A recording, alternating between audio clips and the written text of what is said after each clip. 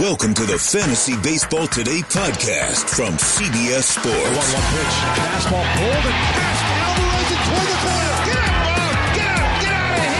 God! Got a fantasy question? Email fantasybaseball@cbsi.com. Get ready to win your league. Where fantasy becomes reality. Now, here's Adam, Scott, Heath, and Chris. This is the first of two parts. Outfield is a big position. It's an important position. It's a fun position. A lot of really great players here. And today on part one, we'll see how far we get into ADP. I think we'll talk about hopefully most of the top 20 outfielders. Welcome, everybody, to the Outfield Preview. I am Adam Azer. He is Scott White. What's up, Scott? Heyo. Oh, all right. Heyo, pretty good. Heath Cummings, what's up? Hi, Adam. Oh, come on, Heath. Bring the fun. Oh, I'm going to bring a lot of fun today. I'm just not going to do what you want me to do. Okay. Well, I do want you to, of course, talk about why you have Mookie Betts ranked ahead of Mike Trout.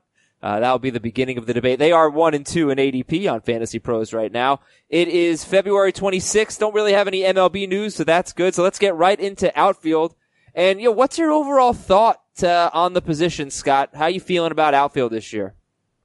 I am not somebody who invests heavily in outfield. It seems like, obviously if I get one of the first two picks, Trout's Betts, great. I always say Trout's Betts. Trout's Betts. I say put the S on Trout's whenever I say them together. Mookie's going to I shouldn't do that.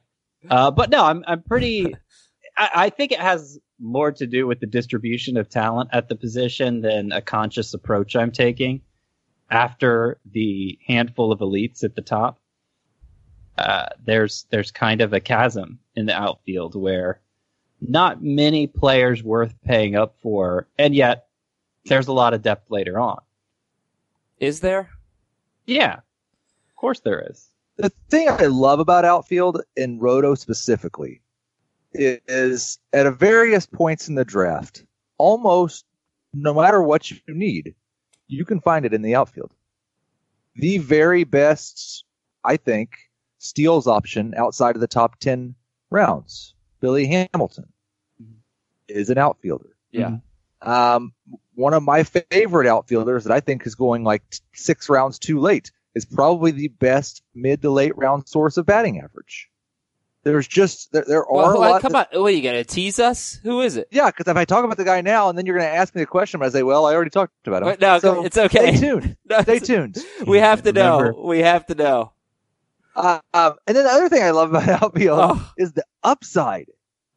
Acuna, Soto, Eloy, Robles.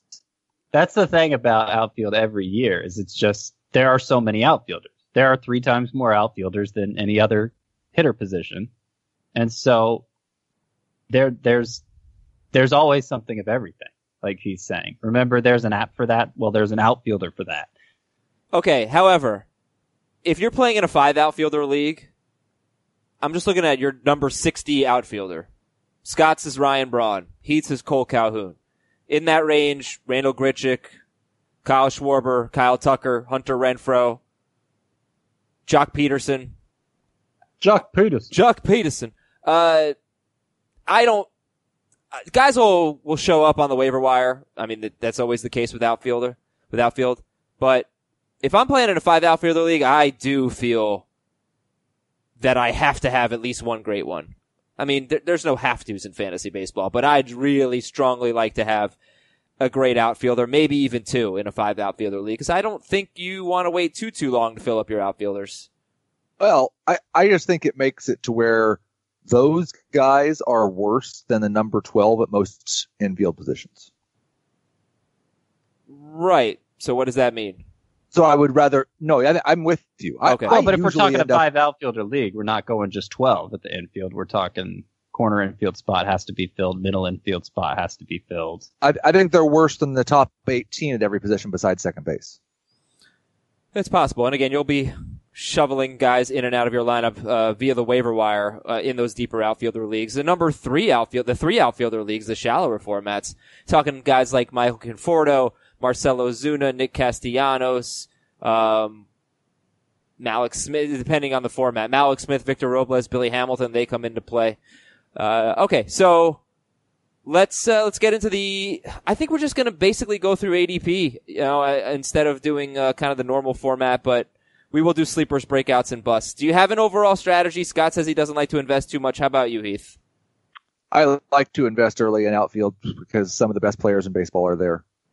I also like to leave a couple of spots, like I just talked about in a Roto League, to where I can use them to fill my my categorical needs. Okay, it's very nice. Come on, who's the batting average guy? Who's the batting average guy? What's that? Who's the batting average guy that you love? Just wait until you ask me who my favorite outfielder is. Okay. And then the last thing I would say is I really like it if I can't get, and this is what keeps me from drafting guys like Nelson Cruz often. If I can't get a Profar or someone like that in my utility or on my team, I kind of like it to be an outfielder, especially in 5 outfielder leagues. Okay. You say Profar because he has eligibility everywhere. So many places? Right. Okay. And Scott, you pass up Harper, Yelich, Judge, Stanton, Blackmon, that group? You don't typically draft them or what? I mean, if I have the right spot to draft them, I draft them. Like I said, it's not a conscious approach. It's just there are those outfielders who go in the first couple rounds, and I might take one of them. Just depends where I'm picking. And then there are probably not many worth paying up for. I mean, you get past like the Blackmon, Stanton, Soto group, those guys that are end of round 2, early round 3 typically. And then you have steal specialists like Whit Merrifield and Starling Marte. Okay, I might take them. I mean, second base I think is weaker, so if I'm taking Merrifield, it's probably for that. But I might take those guys if I need steals. And then you're looking at like George Springer, Lorenzo Cain. I love drafting Cain. Tommy Pham. Like, that just seems like a really big tier there. Like, I feel like, especially in a Roto League where you're looking to nurse batting average, I feel like I like a Nicholas Castellanos as much as that group because I know he's going to help in batting average with decent power. So that's a pretty big tier to me. I don't really like reaching into that one. Heath, where's the value at outfield? I mean, I think the position is big enough that is pretty draft dependent. But I do think I think George Springer in the 6th round, when I'm looking at NFBC data, but I think the 6th round is just a place where I really like the outfielders. Because you can get Springer, Tommy Pham, Lorenzo Cain are all going in the 6th. Mitch Haniger. So could you see these being the first outfielders you take or the second? I almost always have an outfielder in the first 5 rounds. Okay, yeah. But I certainly wouldn't want to make those guys my third outfielder. Then I feel like it's a little overkill. Then I feel like you're not taking advantage of the depth of the position. And it just depends because, again, like baseball has changed so much. We talked about this almost every position. A lot of those guys are eligible somewhere else. Not the guys I just said, but the earlier Joey Gallo, D. Gordon. Yeah. Like, I mean, that's a good point too. A lot of times my first maybe it will be a Merrifield, or a lot of times Joey Gallo ends up being my first outfielder because I need power. A lot of people might be looking to take him as a first baseman. Let's say I've already filled first base. Okay, well, it's nice I can stick him in the outfield. Gotcha. All right, so how about sleepers, breakouts, and busts? And, let Scott go first. Scott, who's your favorite sleeper at outfield? So this is kind of why I don't like to fill, or I don't make outfield a priority early is probably a better way of phrasing it, because pretty much all my favorite late round hitters are outfielders. Distinguishing sleeper from breakout, I'm going to classify Franmil Reyes as the sleeper. Obviously has to win the job first. They have a lot of outfield options in San Diego. I saw a story yesterday about how they plan to play Will Myers in center field some. That would make things a little easier because you feel like Myers and Hunter Renfroe probably are prioritized first and second, but not necessarily for Renfroe. And I do think Reyes is probably their second best hitter, if not their best hitter of the bunch. He makes exceptionally hard contact, like near Giancarlo Stanton levels with the exit velocity. He came back from the minors. He got called up pretty early on last season, struggled, struck out a ton, got sent back down. But after coming back, the strikeouts were way down, closer to where they were in the minors. For a big guy, he really doesn't strike out much. And he hits the ball. He has a high line drive rate. He hits it to all fields. He looks like a high BABIP guy with Giancarlo Stanton-like exit velocities. And I think he could be a total stud. I mean, he had stud numbers AAA last year.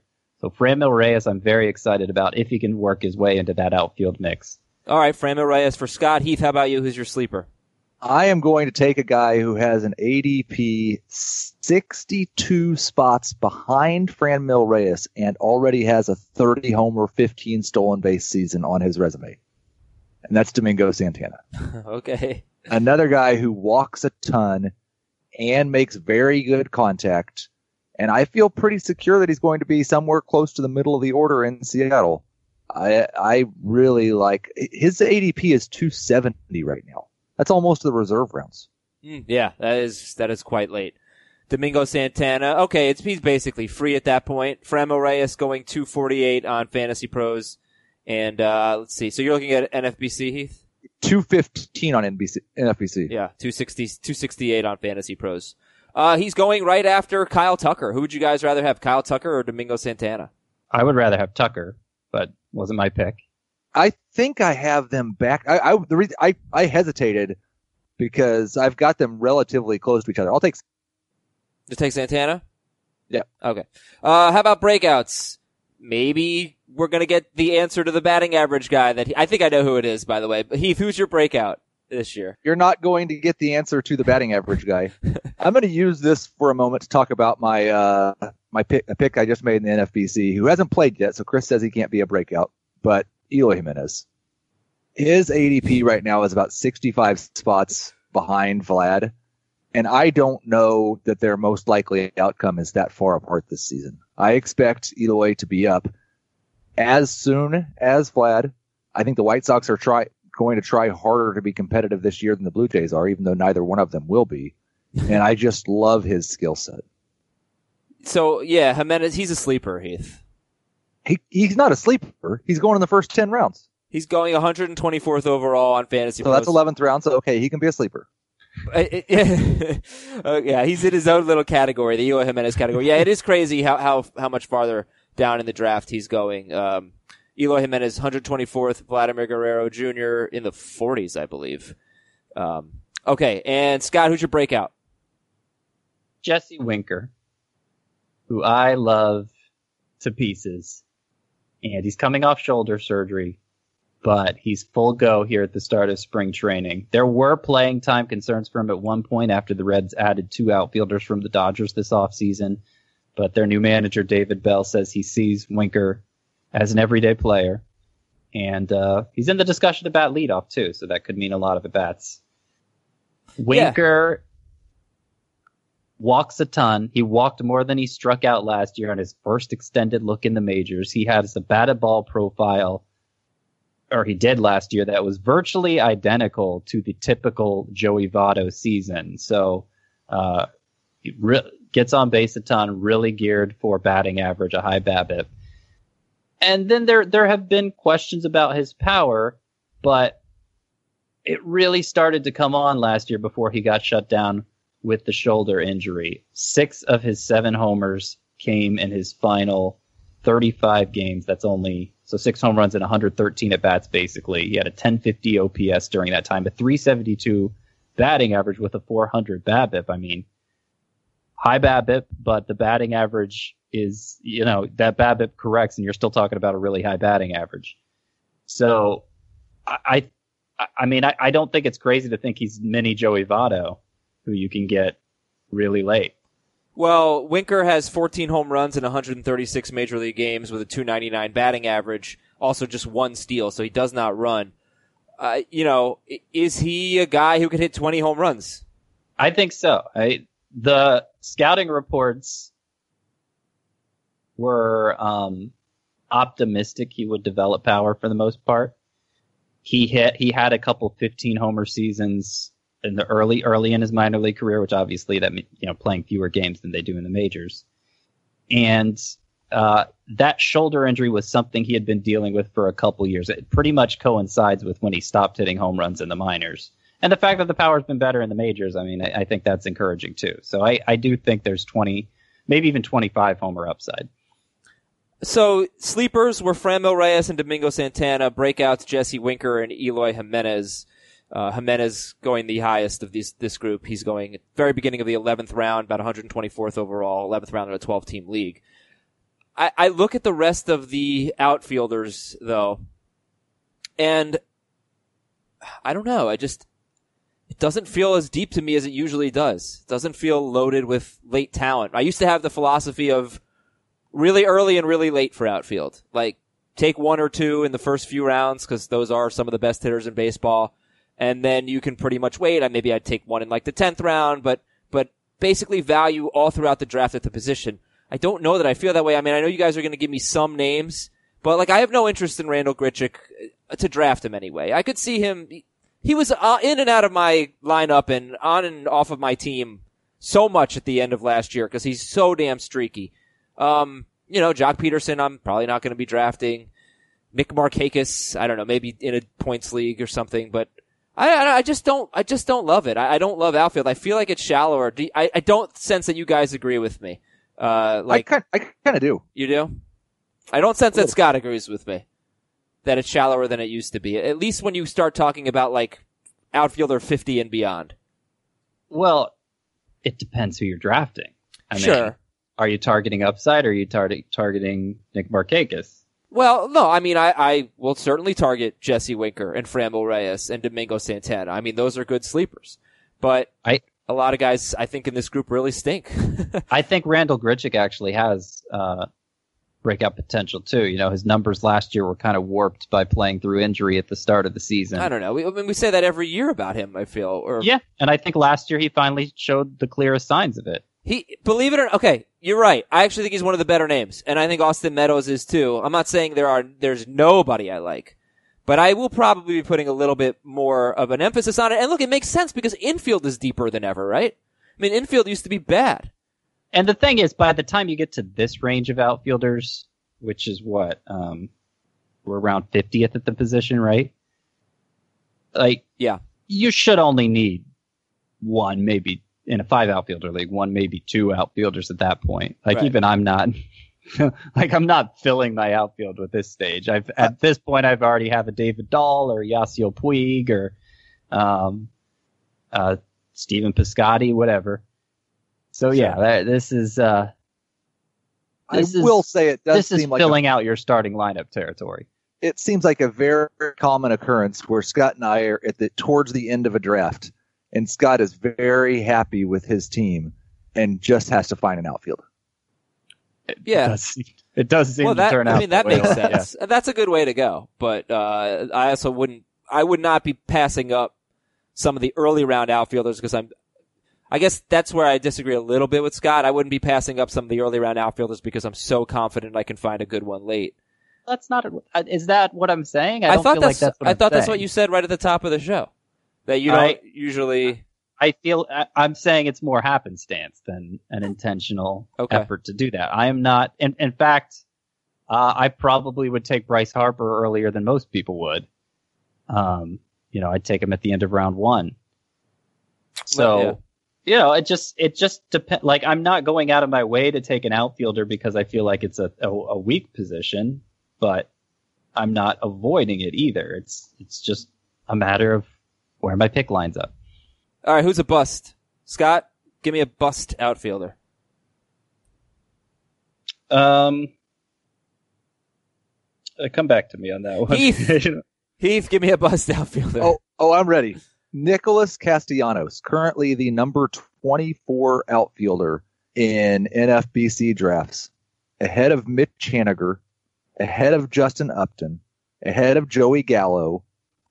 I have no interest. And I'm not 100% sure what Castellanos is going to be great at. It's hard to be the number 24 outfielder in Roto without being great at anything.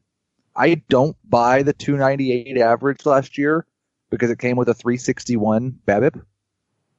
He's not a great walk guy. He's not a great strikeout guy. He's not a great home run guy. He's not a high BABIP guy. He is a high BABIP guy. He is one of the best line drive hitters in baseball. That was 30 points higher than his career mark. He'll be a benefit in batting average with 25 homers. If you believe he's hit 25 homers once in his career. He hit 23 last year. So Castellanos was 15th in points, 16th in Roto last year. I think it comes down to if you believe that he broke out in the second half of 2017. Because after the All-Star break, he batted .299 with 16 home runs in 72 games and was not able to carry that power over, but he did have almost the exact same batting average. He went from .299 second half of 2017 to .298. In 2018, and that would be nice. I sort of view him as like a solid guy. I need help across some categories. He'll score some runs, drive some in, give me some homers, good batting average. Like, he's not a league winner, but like a nice, friendly guy to throw in your lineup.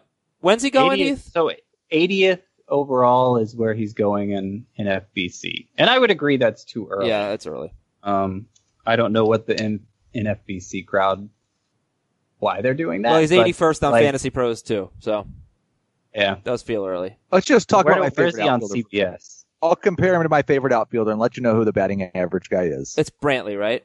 It's Michael Brantley.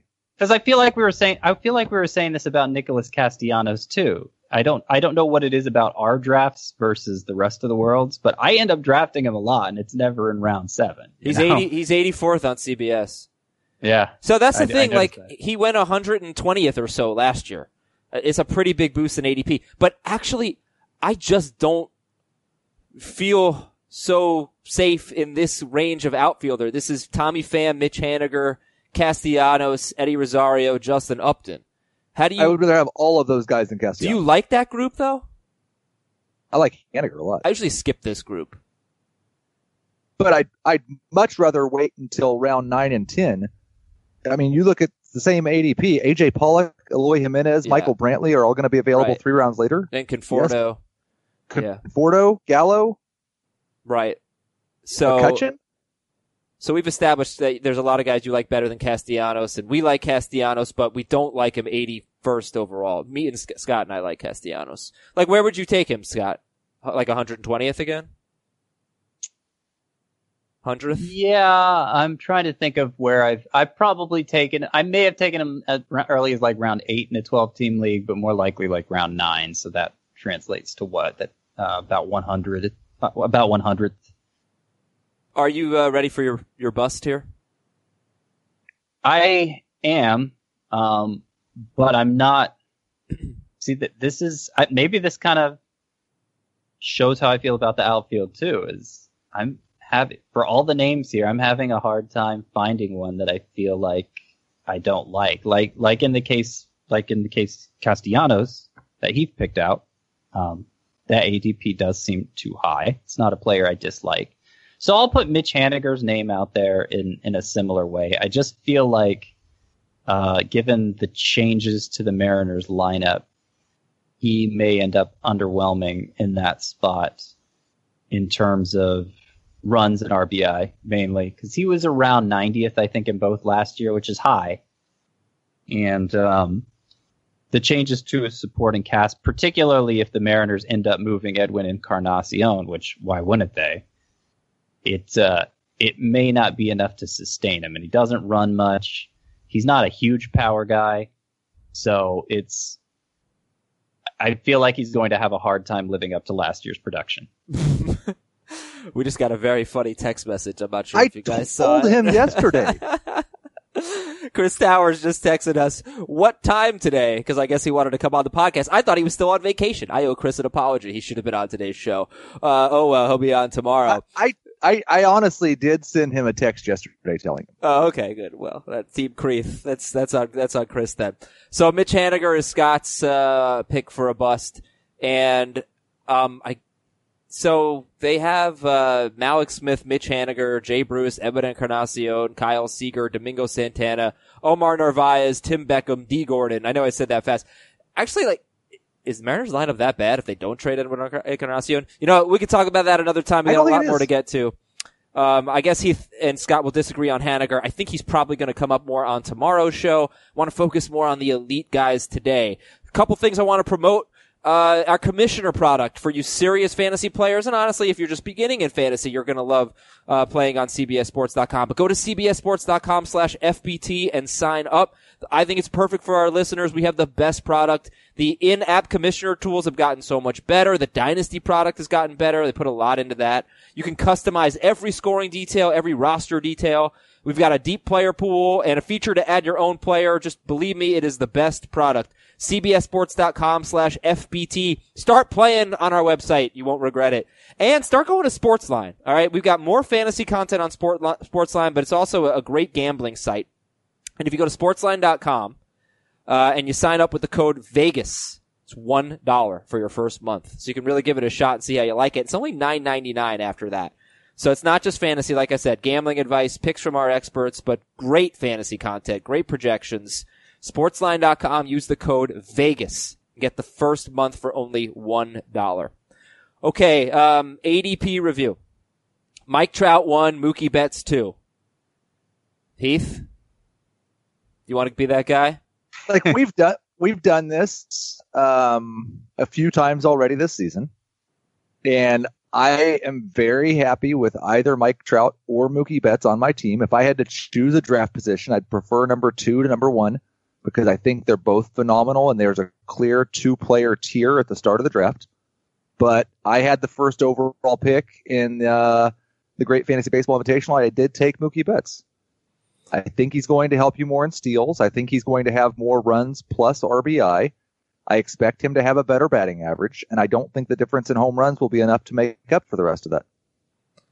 I think that your argument really does make sense. I mean, I would take Trout because I'd feel dumb not taking Trout, but I get it. I'm just very comfortable feeling dumb. No, but I mean, I get it. Especially, I mentioned this on a previous show, but if you hadn't heard, he usually beats Trout by a pretty significant amount in plate appearances. And I think that's really what kind of has put Betts over the top. Now, last year, Betts just had an amazing year. But I also think that if you have an OBP league instead of batting average, it has to be Trout instead of Betts. Trout has had an OBP over 440 3 years in a row. So do you agree with that, Heath? OBP, it has to be Trout? I think that's probably true. I wouldn't go as far as it has to be, but I do think that it makes more sense to go Trout in an OBP league because then maybe you're looking at a 3-2 category split. And Scott, you have Trout number 1 and Betts number 2 overall, not just at outfield, but overall. Yes, right? I have made a vow to myself not to get cute with Mike Trout again after the Bryce Harper over Mike Trout debacle of a few years ago. Until Trout shows honest signs of decline, he is the best player in baseball. It's so rare that you get an opportunity to pick first overall in fantasy that why would you want to pass up your chance to get Mike Trout? So how come we don't take JD Martinez 3rd? His ADP right now is, I think, 6th overall. Yeah. And he's going to hit over 300 basically. He could hit 50 home runs. I mean, he hit 43 last year. In 2017, he hit 45 in only 119 games. Tons of runs and RBIs. Not that I asked these questions sort of hypothetically because I wouldn't take Martinez 3rd, but I think I can make the case for it. Why do you think he should be more like 6 or 7, guys? He did get taken 3rd in my TGFBI league, which is how I got Jose Ramirez 4th. But I think Jose Ramirez is better. He's giving you steals, a big number of steals possibly, and Martinez will give you none. And I don't think, I think the batting average potential is similar. Ramirez, had a poor finish last year that kind of pulled down the batting average. He had a really low BABIP, but he has been a consistent 300 hitter. He's one of the best plate discipline guys. He walked like almost, I don't think I'm exaggerating, about twice as much as he struck out last year, which is just all right. So Scott, I think you can certainly use the steals argument and the plate discipline argument to support Ramirez. It wasn't that expensive. It was 106 walks to 80 strikes. But why not Martinez over Arenado? it's just not quite as, and this is a little bit, like I don't like the injury prone label for anyone, but we've seen JD Martinez now play 150 games twice in his career. That's true. But he did DH a lot, last that helps. year. DH, it's not foolproof. It's not 93 games. It's not anywhere close to the security you're finding with Arenado. Plus, I'm pretty sure Martinez is the only first rounder on the wrong side of 30. Right, that's another point. He is 31 years old. But you guys don't have any concerns, right? I mean, he's awesome. He is awesome. Scott? I haven't picked in the range often where you take him, like middle of the first round. We know I'd go Altuve over him. We know I'd go Arenado over him. I might be at rarity as far as both of those go. But even if they were gone, it turned out they were gone, and I was debating between Scherzer and JD Martinez. I still think I'd have some hesitance to go Martinez. I think a lot of the problem for Scott and I with drafting JD Martinez is Jose Altuve's ADP seems to be wherever Heath or Scott are picking in the first round. Yeah, no, I get that. And I think for us, okay, if you're listening to this podcast, you can ignore ADP because the first 7 picks are going to be Trout Betts or Betts Trout, then Jose Ramirez, and then some combination of Altuve, Arenado, JD Martinez, Max Scherzer. Right? That's our top 7? Yes. Okay, so then... Now, other people would throw Acuna in there. To me, he's not even close. Okay, so I think some people might, with the chatter about Trey Turner attempting 80 steals or whatever. That is interesting, yes. In Roto, I think Turner's in that conversation.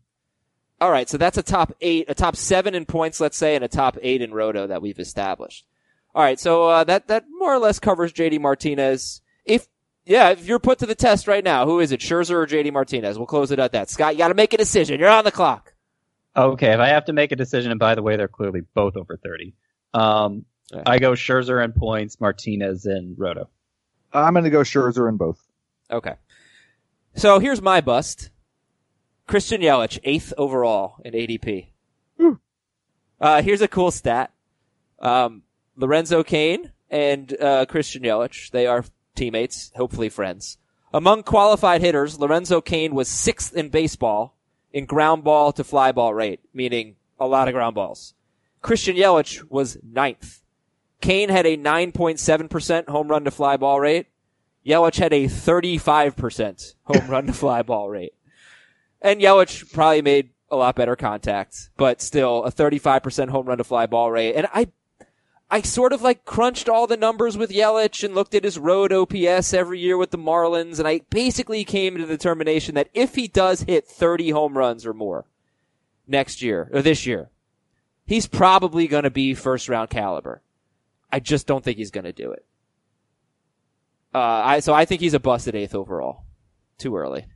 It's tough, because I could call Ronald Acuna a bust for the same reason. I feel like you're, banking on a best case scenario by taking him where he goes. But, if it's 12th instead of 8th, we're talking about a difference of 4 spots. Like, you'd still be happy to get him there, right? Like, I don't know that I could call a guy a bust quibbling over that, over something that's going to easily vary from draft to draft. Well, that's a really tough spot in the draft, because after this top 7 in points, top 8 in Roto, yeah, I mean, I remember like a month ago doing a draft and I took Christian Yelich. I just couldn't figure out who I wanted there. I think I know the answer now, and I think I'm just gonna take Bryce Harper. I think he's my next favorite guy. But it's interesting because I actually just yesterday moved Harper behind Yelich. Oh yeah. Mm-hmm. Well, I think format matters. I think Harper in points leagues and a league OBP, let's just say a league that counts walks, he's much safer. So you just never know what his batting average is going to be, but his OBP is always going to be pretty good. But I don't know. I don't know who to take there. It's not an easy call. I just don't think I want to take Christian Yelich. He doesn't feel like a first-round pick to me. The thing you have to recognize is he hit about 100 fly balls last year for the whole season. Right. Which is a very, very, very low number. Even if you give him a 25% home run to fly ball ratio, that's pretty easy math. And 25% is elite for a home run to fly ball ratio. You should not expect any higher than that. I guess that's 25 home runs. So I guess I'll just give one last stat on Yelich here, because I also did the math on this. If you remove, let's see if I can find it. I'm sorry. Go ahead, Scott. You want to get in there and I'll find this, this stat. That's fair. I mean, obviously nobody's expecting 37 home runs from Yelich again. Might it be higher than 25? If we're setting that as the over-under, I'd take the over. But I think even if it's 25, he's probably going to approach 25 steals. He's probably going to hit right around 300. He gets on base a ton at the top of a deep lineup. Too many steals. He's going to score a ton of runs. I think that's too many steals, Scott. That's my guess. He had 22 last year, right? That was pretty high for him. That was a career high. But he's not hitting as many home runs in this scenario, so he's probably going to be in a position to steal more. Those home runs probably aren't turning into singles. They're probably turning into outs or doubles. I mean, if you want to be that precise, this fly ball that went over the fence and now turning into an out, it's a 1-to-1 all right, but even still, I mean, you're talking 22 steals is his career high, and now we're projecting him for 25? Wasn't he like 22 out of 25 or something? 26, yeah, 22 out of 26. I think he'll give you at least 20 steals and possibly as many as 25. The point being, it's still going to be a heck of a player, if not late first round caliber, early second round caliber. What's the difference between him and Starling Marte? You mean what's the difference? They get on base drastically different. I understand that, but the batting average isn't going to be so different. Marte's going to steal more bases. The home runs could be similar. Score a ton of runs, and he's going to hit more home runs, I think, in any scenario. No, I don't necessarily agree with that. Yeah, probably hit more home runs, but not like. But they're going like 3 rounds different. You know what I'm saying? I think they're 3 rounds difference in their expected output. I think the great comparison, if I'm right about the home runs, is Benintendi.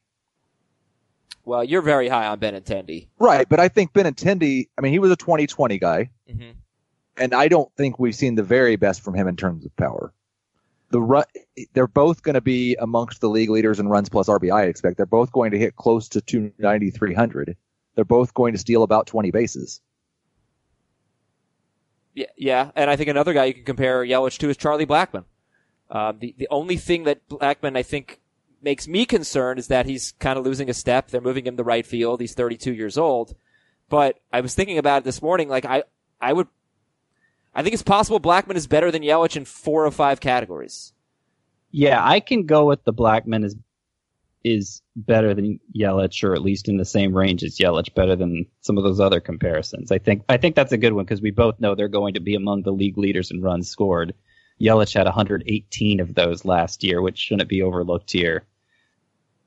He's going to give more steals than Blackmon probably. Blackmon, I would bet on hitting more home runs, but with a similar batting average. So I think that's a good comparison. And I don't want to make it out like Starling Marte is better than Christian Yelich or as good, but I do think he's a great value in Roto, going 41st overall. I think he's a justifiable 3rd round pick. In fact, I'm in a 15-team league and I have the 4th overall pick, and I've already thought about I might take him in the 2nd round, and if he's there in the 3rd round, I think I'm definitely going to take Starling Marte. Again, that's a 15-team league, so that would be like 34th overall in the 3rd round. But I was surprised to see him going in the 40s when we know the premium that steals guys get. Okay, let's start talking about more players than just Christian Yelich. The next guy off the board is Ronald Acuna. We will talk about Acuna, Judge, Harper, Stanton, Blackmon, Benintendi, Soto when we come back. The all-new Hyundai 2024 Santa Fe is equipped with everything you need to break free from the dull work week and embark on an adventurous weekend with your family. The all-new Hyundai Santa Fe's features like available H-Track all-wheel drive, standard third-row seating, available dual wireless charging pads. Nothing beats a weekend away with the family in the great outdoors, whether it's camping, hiking, river rafting, or anything in between. With third-row seating, nobody is left out. The entire family can experience the thrill together, and nobody wants a dead phone. Available dual wireless charging pads make it so nobody gets stuck, and we can check our fantasy baseball teams together. Learn more about the all-new Hyundai Santa Fe at HyundaiUSA.com. Call 562-314-4603 for complete details. Robert Half research indicates 9 out of 10 hiring managers are having difficulty hiring. If you have open roles, chances are you're feeling this too. That's why you need Robert Half. Our specialized recruiting professionals engage with our proprietary AI to connect businesses of all sizes with highly skilled talent in finance and accounting, technology, marketing and creative, legal, and administrative and customer support. At Robert Half, we know talent. Visit roberthalf.com today. So yeah, Ronald Acuna, 12th overall. We've done some drafts with some industry guys, and he's going like 4th overall. When would you guys feel comfortable taking Ronald Acuna? Scott? I would feel comfortable taking Ronald Acuna in like mid to late round 2. Okay. Do you think he's going to run? I know that had been a concern. He might hit in the middle of the order, but then we got a report a few weeks ago that Acuna might bat leadoff. And if you look at his steals by lineup slot, he stole 14 bases in 67 games batting leadoff, 2 bases in 26 games batting second, and did not attempt to steal in 18 other starts. So, you know, how important is that to you, Scott, where he bats in the order? There's a chance he leads off. Oh, it's huge. It's huge. I actually did this exercise a little bit with Ender Inciarte yesterday, because the other side of the coin that we haven't talked about as much. Okay, how much does Inciarte's value improve batting leadoff? And, you know, he stole more bases Inciarte did in half as many games out of the leadoff spot than he did batting lower in the order. So the Braves like to send their leadoff man. They don't like to send anybody else. I think even if Acuna is batting leadoff, I still think he'll fall short of some people's expectations in steals. I'm not expecting more than like 20 or so, even in that scenario. But if he bats lower, and it's lower for most of the year, then, you know, 12 to 15 possibly. I will say if he hits lead, if we get an announcement a week from now that Acuna is hitting leadoff, he's ahead of Yelich for me. He's my number 5 outfielder. Do you have concerns, guys, about the performance? 21 years old, got off to a slow start, missed a month with a knee injury, and then in 82 games, basically half a season after returning from the DL, Ronald Acuna had a 968 OPS. He was on pace for 42 home runs and 28 steals. You know, I don't think you're going to project him for 42 home runs, but do you have concerns about the performance at all? The hitting? He strikes out at a fairly high rate. And when you're a young player, who's not, you know, who's less than proven, you know, it's always harder that second year around the league anyway. So that brings possible downside that I think a lot of people aren't considering. But the downside, I think, is something on the level of like a Justin Upton. Like, I'm not concerned Acuna is going to totally bottom out and just be a total waste of a pick. I just think people are drafting him with the rosiest scenario in mind. And that's always a dangerous way to do things. All right, so let's take a look at the next 3 outfielders who are going in the second round. And similar guys, a lot of pop. Aaron Judge, Bryce Harper, Giancarlo Stanton, 17th, 18th, and 22nd overall. How many of them, Judge, Harper, Stanton, would you take over Ronald Acuna? Just Harper. I agree. How many would you take over Yelich? Just Harper. None. Okay. So maybe this is more relevant for auctions, because like if you're drafting, you're only going to have your choice of one of these guys most likely, unless you could go like Yelich round 1, Judge round 2 or something. You're probably not starting your team off with 2 outfielders, my guess. But do you feel like Yelich, Acuna, Judge, Harper, and Stanton are in the same tier and should be relatively similar auction values? I have them all in the same tier, yes. I've got Harper, Yelich, and I guess Acuna in a slightly higher tier than Stanton and Judge. Yankee hater. Well, I do hate the Yankees. Everyone should. I want to just point out about Aaron Judge that he was basically backing up his awesome 2017 season before I think he had a wrist injury. Yeah, his first 99 games before the wrist injury, he had a 947 OPS. He was on pace for 43 homers, 100 RBIs, 115 runs, and a 285 batting average, and 10 steals. Not bad. And Stanton, I'm hoping there's a bit of a mental aspect for him because he batted 229 at home last year. He hit 20 home runs, but only 11 doubles. He batted 300 on the road. I know he's not a 300 hitter, but I feel like, the guy was getting booed at home, big contract, a lot of expectations. I'm hoping year 2 is better for Stanton. But they're all going ahead of Charlie Blackmon, which is also interesting. He's 27th overall. I would take Blackmon ahead of Judge and Stanton, but he's in that same tier with those guys. I could make a semi, a half-hearted bust case for Stanton. Yeah. If you wanted me to. Go for it. Do it. So, I feel like Stanton's, he's been able to overcome high strikeout rates in the past because he hits the ball so incredibly hard, harder than anybody. And, obviously that leads to great home run rates. But it's a skill that's so tied to athleticism that I'm kind of afraid it's going to age poorly. And he's approaching 30. 29. Obviously, we saw the strikeout rate climb significantly last year. If he loses some of that strength, it could be a quick and steep decline. I don't think he's there yet. He's not 30 even, but that's the case. I just think the lineup in the ballpark make Judge and Stanton safer than, their high strikeout rates make them dangerous. Because I get, Judge strikes out a ton, and his walk rate went down a little bit last year. But, man, he just owns Yankee Stadium, and I think they both should have 210 or more combined runs and RBIs. And Judge in an OBP league, he's a 400 OBP guy, so I think you could take him in the first round in an OBP league, personally. Right after that group we talked about, those 7-8 easy first round picks. To me, comes into the discussion, but we haven't talked about Harper yet. And you guys feel free to disagree about Aaron Judge. But I think you can make a case for so many guys at the end of the first round that he's in it.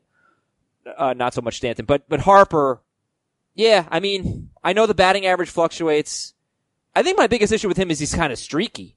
He could put up a lot of his numbers in a short span and then just kind of be very frustrating for where you took him for a long stretch. But I'm kind of just getting over it, looking at the raw numbers. The guy's awesome. And Heath, you have Harper 4th overall at outfield. Scott, yeah, I'm way down at 5th. Heath, go ahead on Harper. Yeah, I'm kind of treating this as if Bryce Harper's going to be a Philly. And I think that's the best possible landing spot over all the available options we have right now. And it seems like the most likely. It's a great park for him, great lineup. I expect him to be awesome. He would be downgraded significantly for me if somehow the Giants got back into the equation. He would maybe fall a couple of spots if it was the Dodgers. But as long as he's going to the Phillies, I don't really have any reason for concern with him. What about batting average?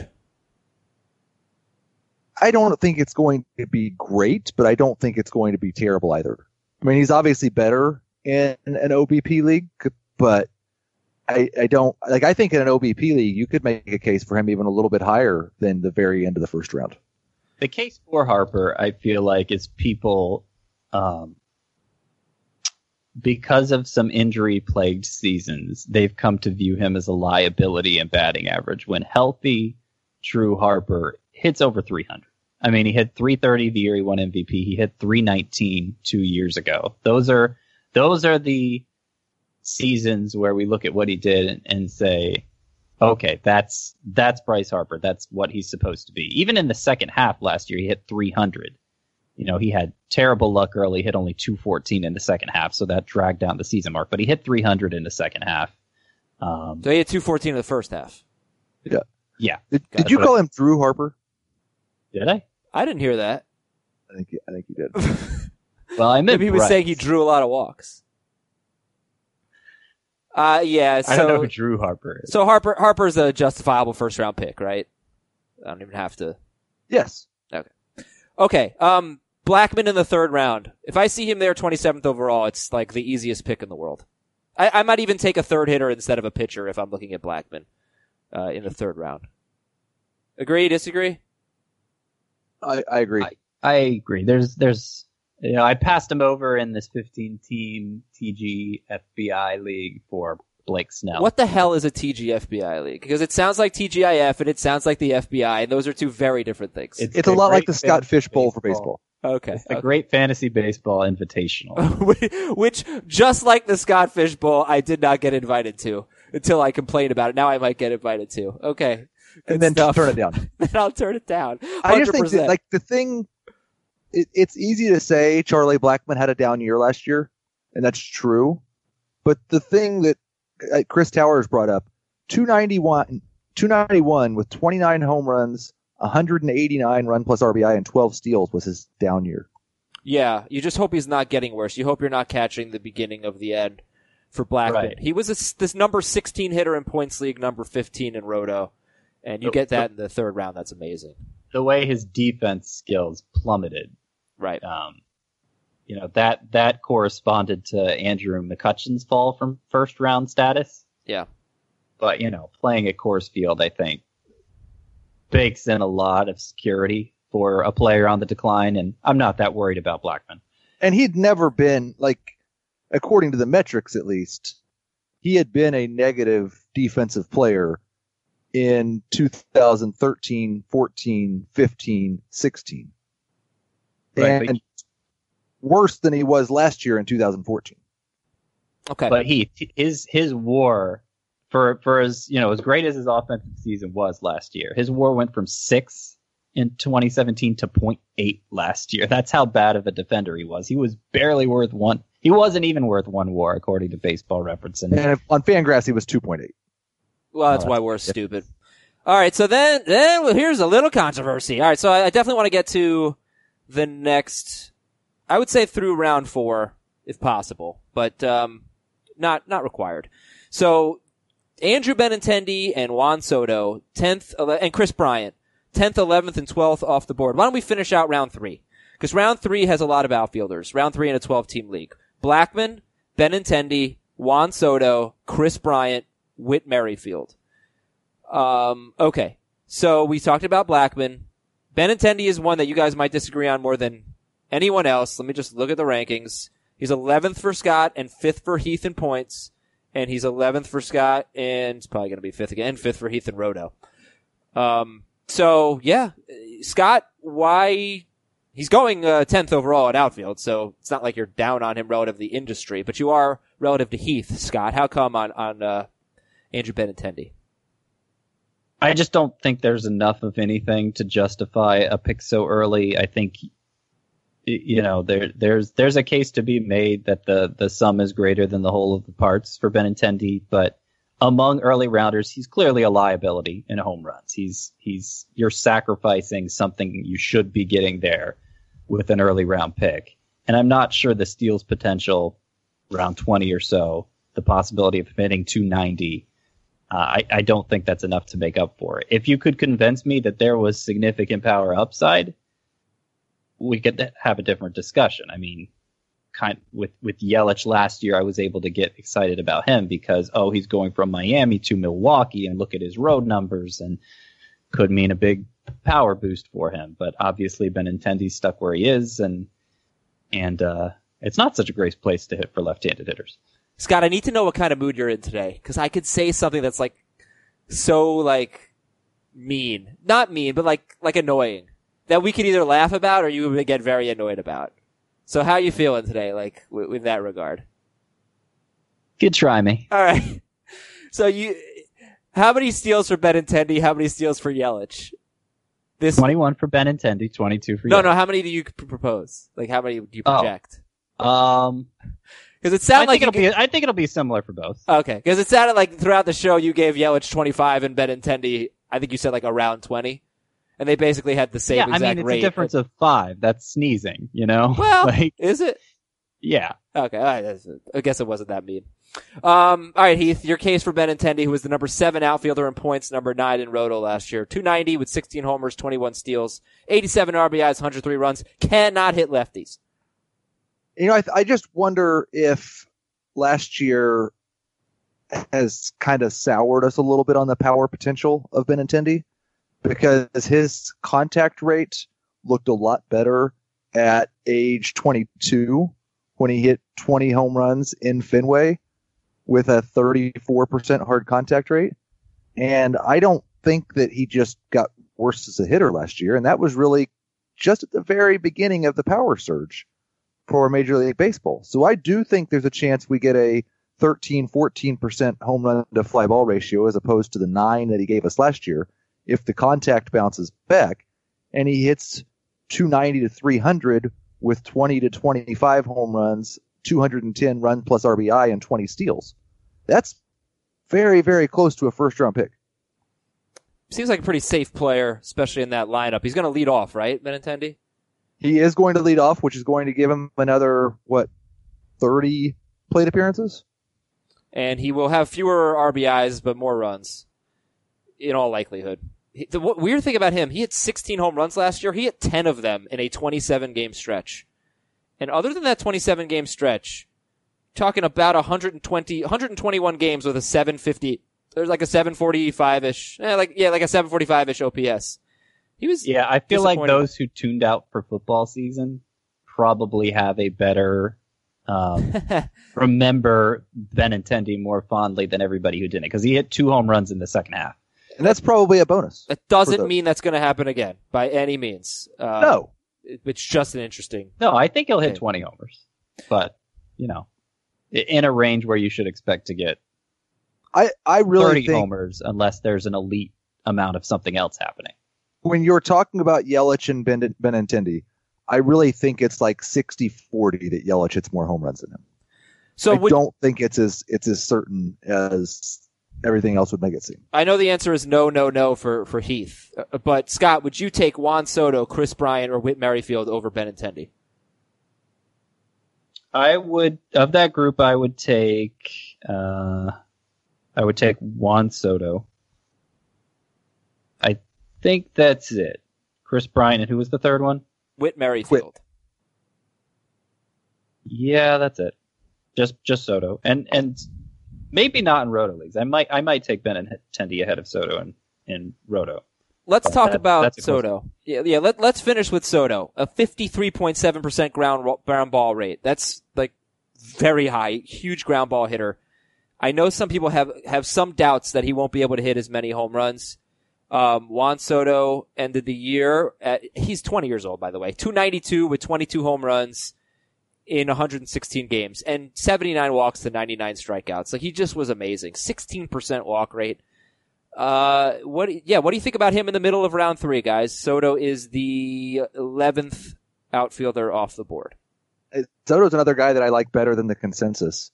And I just don't think, and this could prove out to be wrong, I don't really necessarily think he's going to be a 50% ground ball, 53% ground ball guy again. I would expect we're going to see a few of those, if nothing else, turn into line drives. And if you can do what he did as a 19-year-old, I'm just pretty much always going to expect that you've got better coming. I don't know the best way to compare his minor league ground ball rate to his major league ground ball rate. I don't know if you have that exact stat, but there's not enough minor league plate appearances. Okay, but on minor league MILB.com, they have ground outs to air outs. Not exactly ground balls to fly balls, but ground outs to air outs. He had a 1.58 ground out to air out ratio in the minors, and it was 1.91 in the majors last year. So he wasn't this ground ball heavy in the minors, but he was ground ball heavy. He was still ground ball heavy. That's the only concern you can find for Soto, is just that 25% home run to fly ball rate is a tough ask, as Heath was saying earlier. And particularly for a player who's so unproven at the major league levels, to just assume he's going to do it again. I would bet against it. Now, maybe the entire batted ball profile, improves that he doesn't need to, and he's still a big power hitter. I think the plate discipline he makes the floor so high that I can't fathom a scenario where he's just an out and out bust. But I think there's the potential for him to be a little disappointing in the middle of round 3. Probably not in a points league because, again, the plate discipline is so good and that's worth a lot in and of itself in that format. But, maybe he hits 22 home runs over a full season now instead of 2/3 of a season like he did last year. I do think it's more likely that he hits 330 than hits 35 home runs. I hope that he doesn't have Ryan Zimmerman protecting him in the lineup. That's. I'm kind of down on the Nationals. I think. I see potential for them to have a bad lineup. That would be my concern. I would assume and hope he's going to have Rendon protected. Well, I mean, they're going to probably hit 3rd and 4th. It's just a matter of who's hitting behind who. So, finally, guys, what do you think about Chris Bryant and Whit Merrifield, 33rd and 34th overall? Pretty much okay with those. I'm probably going to prioritize Merrifield over Bryant because of position and statistical scarcity. Yeah, I feel much more secure, and it's weird because Bryant has much better pedigree than Merrifield and has more upside than Merrifield. But I feel more secure in what I'm going to get from Merrifield than I do Bryant this year. And we still haven't gotten to Starling Marte, ladies and gentlemen. He will be the next outfielder we talk about. We will pick it up from round 4 and beyond on tomorrow's show, Outfielders Part 2, which will be the triumphant return of Chris Towers. Thanks to Scott White, Heath Cummings, I'm Adam Azer, and we'll talk to you on Wednesday.